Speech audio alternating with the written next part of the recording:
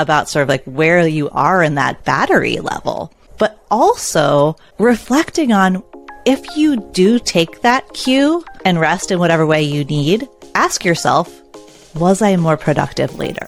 Welcome to Unlocking College Life, real talk about all things college. The best part of this podcast is that your voice is part of the show. Other students care what you have to say. So, through your questions, your feedback, and your real talk, we all grow together. Let's dive in with your hosts, Joy and Ilona. Hi, everyone. Welcome back to Unlocking College Life. Today, we're going to talk about the concept of doing versus being. Kind of that idea that sometimes people will say, we're not human doings, we're human beings. But there actually sometimes is a lot of resistance to relaxing into the being part of ourselves. So we're sort of picking up on what we mentioned in the last episode, that hearing about students who really have a hard time with rest, recovery, self-care, that almost a guilt piece can sort of set in when they're sort of in this really busy workaholic culture to do. Because sometimes it can feel in college that your identity is really linked to your productivity, right? And like that concept of success is about doing and producing. And so it makes sense in some ways that even when our sort of like barometer for when we need to take a rest sets in, we don't. In fact, I was actually just talking to a student yesterday in my office, and she was talking about that she's really struggled with sleep her whole life. But she talked about, this is something we hear a lot. She talked about that when she gets to that point, like 2 a.m., where her body is starting to tell her, like, you're exhausted, she overrides it. She sort of is like, but I am not done, but I'm already behind, but I have to just keep going. And so it's almost that tension where your physical self and maybe even your mind, because there are different types of rest, right? It's not just our physical body that needs rest. But she was sort of articulating that tension of, I know I need to sleep literally, and I can't because I have to keep going. So I don't know what you think about that, Ilona. Yeah, it's so interesting. Definitely we live in a culture that perpetuates this notion. Sort of triggered for me is remembering when my kids were little, and once you sort of missed the point and they became overtired, there was no sleeping, right? So the body really rebels against you, and it's counterproductive. It just turned into a mess. And I really question just how productive we are if we override that clock, right? But I understand that from time to time, we all might have deadlines, and maybe it even works temporarily.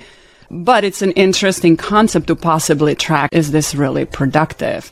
It also reminded me of, we do this with a lot of different things, right? I work a lot with eating disorders, and while we are born with hunger and satiety cues, knowing when we are hungry and when we are full, right? Babies know that.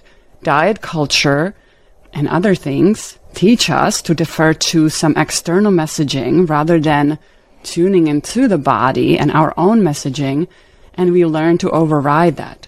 Ultimately, some of my clients, after years of eating disorders, no longer know really their hunger satiety cues, right? So part of recovery then is relearning those. And that takes time. That takes really tapping into, we might know when we are starved and when we are super full, but the fine tuning of, and starting maybe with a scale, not weight scale, but a scale of hunger, right? Trying to sort of, even if you're unsure, right? On a 0 to 10, am I a 5 full? Am I a 3? How hungry am I? That just takes time to tap back into your inner wisdom that ultimately was here in the beginning. And we can do the same thing with this, right? With the level of fatigue. In fact, I use this drawing with my clients. It's actually a battery, right? And it has a plus sign, sort of full, and a negative sign at the bottom.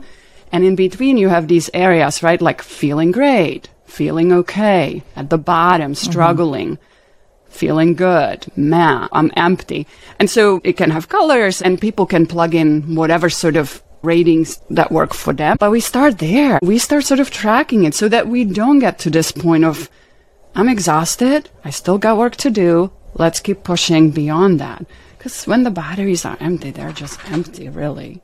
I love that. I actually think that that's a really useful tool. And I think the connection to mindful eating and having, again, you're right. It's exactly the same that those cues get overridden by what we learn. And I think that's what happens in busy culture is we see other people doing it too. So it gets reinforced to just keep going. And then I think the thought is like, well, okay, well, I'll just do this tonight. I'll just pull the all-nighter tonight, or I'll just be exhausted this time. And then it becomes a habit. And I do think not just the battery of noticing where am I at in terms of feeling rested, but what you said also I think is important is everyone gets to decide for themselves, when do you notice that you actually get to that point where you're not being productive anyway, where you're like reading the same paragraph over and over, or you're really almost wasting your own time trying to force yourself to push through exhaustion when you could have just slept. I mean, we're talking about sleep, but I really truly believe there's different types of rest that we need. You know, students will talk about, sometimes I need to literally sleep.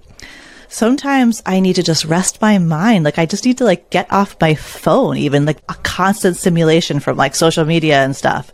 Sometimes it's like social rest, right? Like sometimes you're just around people all the time. I've been feeling that lately. Like, man, I forgot what it's like to be around so many freaking people all the time. Mm-hmm. Like you have to take a break. So how do you turn into your cues about sort of like where you are in that battery level? But also reflecting on if you do take that cue and rest in whatever way you need, ask yourself, was I more productive later, right? Because I think that's the reinforcement we need is to go, oh yeah, I actually, when I did that for myself, I noticed that it actually worked to my advantage. It's not just like, I don't know, we're not just trying to convince you, oh yeah, resting is good, right? I think that we all inherently know that. It's kind of similar to eating healthy. A dietitian will say, it's not like people don't understand what healthy eating is. I mean, sometimes they don't. It's that it's hard.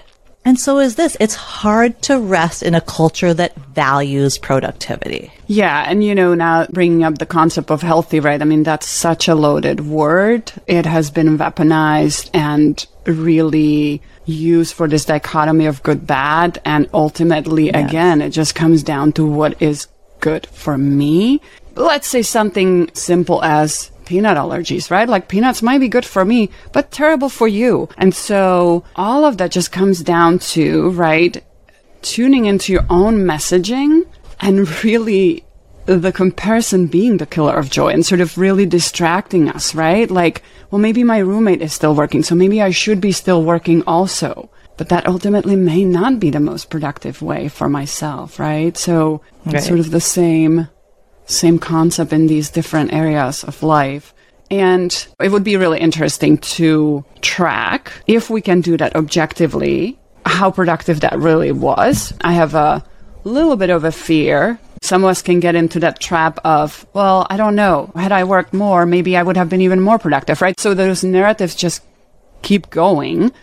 It would be ideal if we can objectively track, right? And so if my goal is to, I don't know, get through 5 pages, right? Then objectively, did I get through 5 pages? And maybe how long did it take me? So if folks want to later reflect, one, on how that felt, but also are we really measuring that objectively rather than the shoulds and maybe the coulda, woulda, and sort of guessing and being caught up in on that anxious train. Yeah.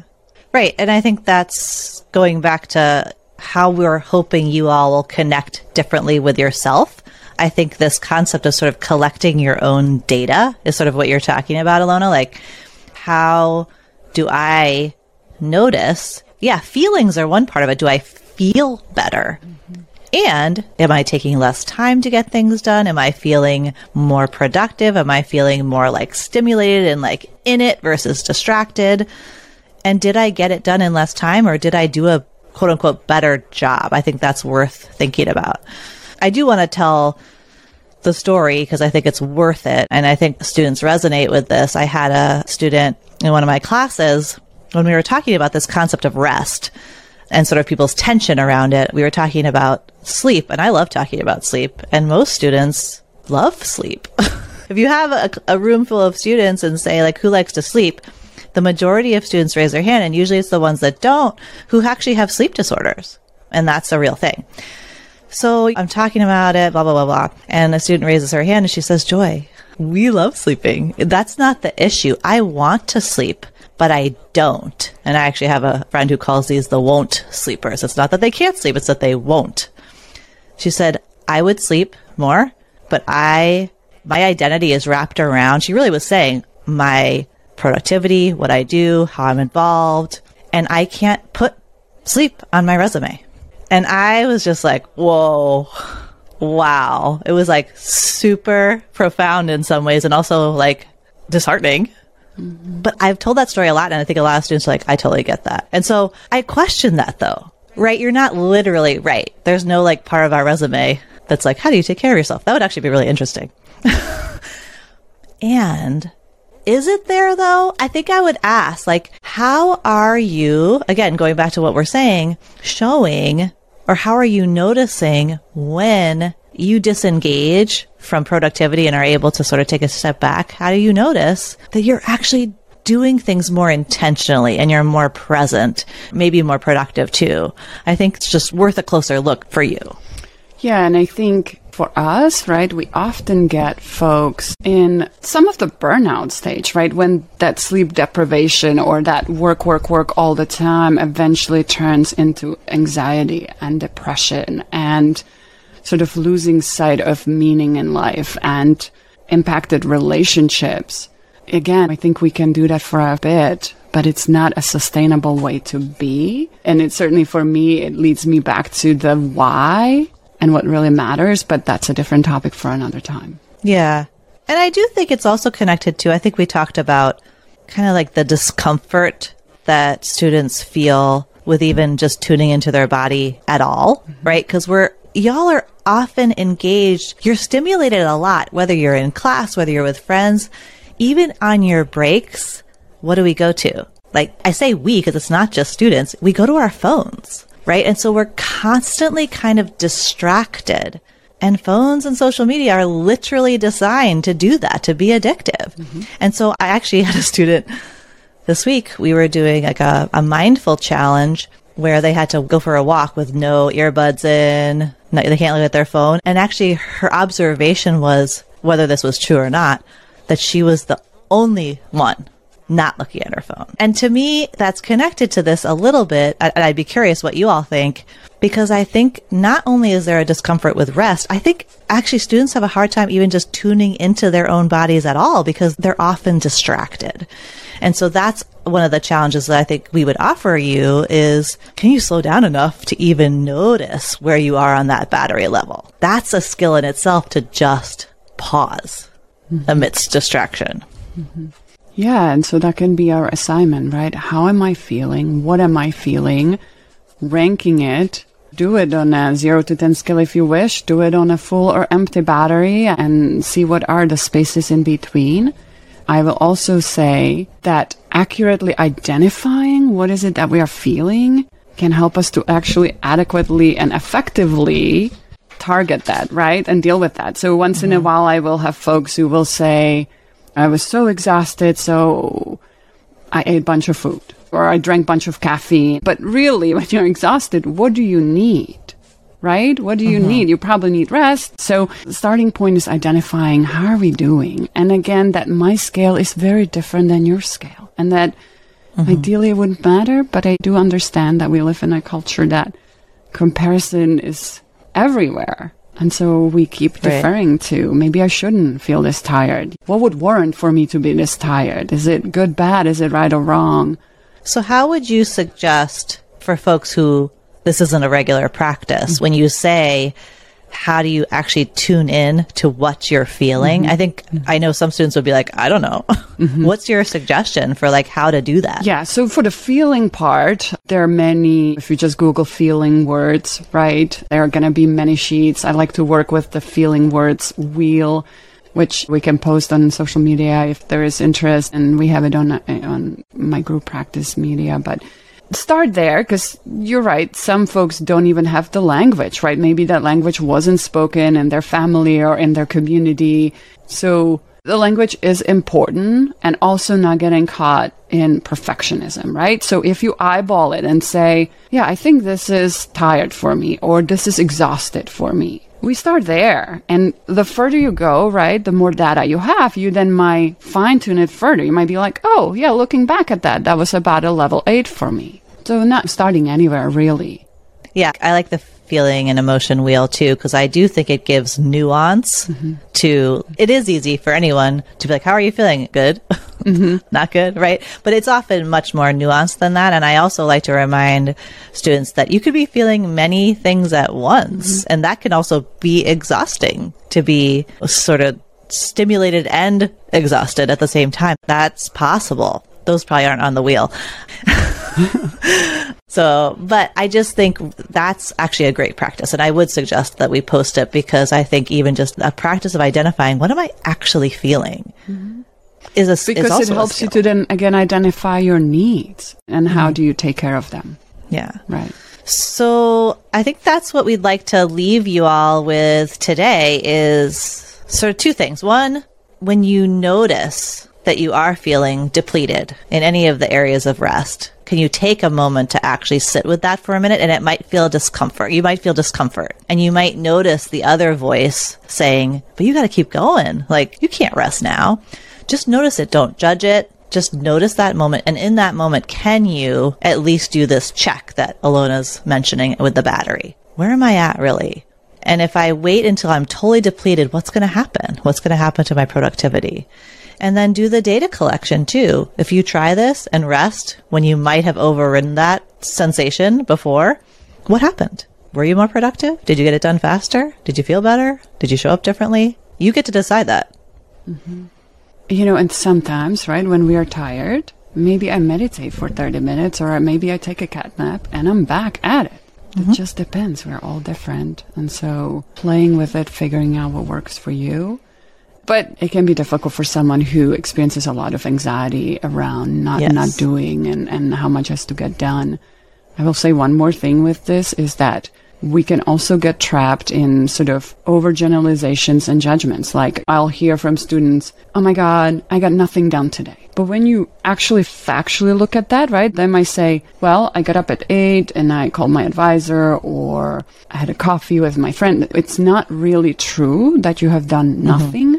So I would also, in addition to all of that, encourage folks focusing on factually reporting what has happened or what needs to happen, right? And yeah, paying attention to your needs, actually. Yeah. So let us know. Go on our Instagram. Let us know. What did you try? What did you notice? It doesn't have to go well. I think that's worth sharing too. Absolutely. And if this has triggered other thoughts, right, and it's really a struggle or nothing is working, we want to hear that as well. Where are you getting stuck? Why is this not working? What's not working? Okay, well, thanks for being with us on this episode. We'll see you next time. Until next time, take care. Thanks for listening. Please rate and review us on your favorite pod platform. Share with your friends if this is making you think about and participate in college differently. We want to hear from you. Connect with us on Instagram and let us know how it's going.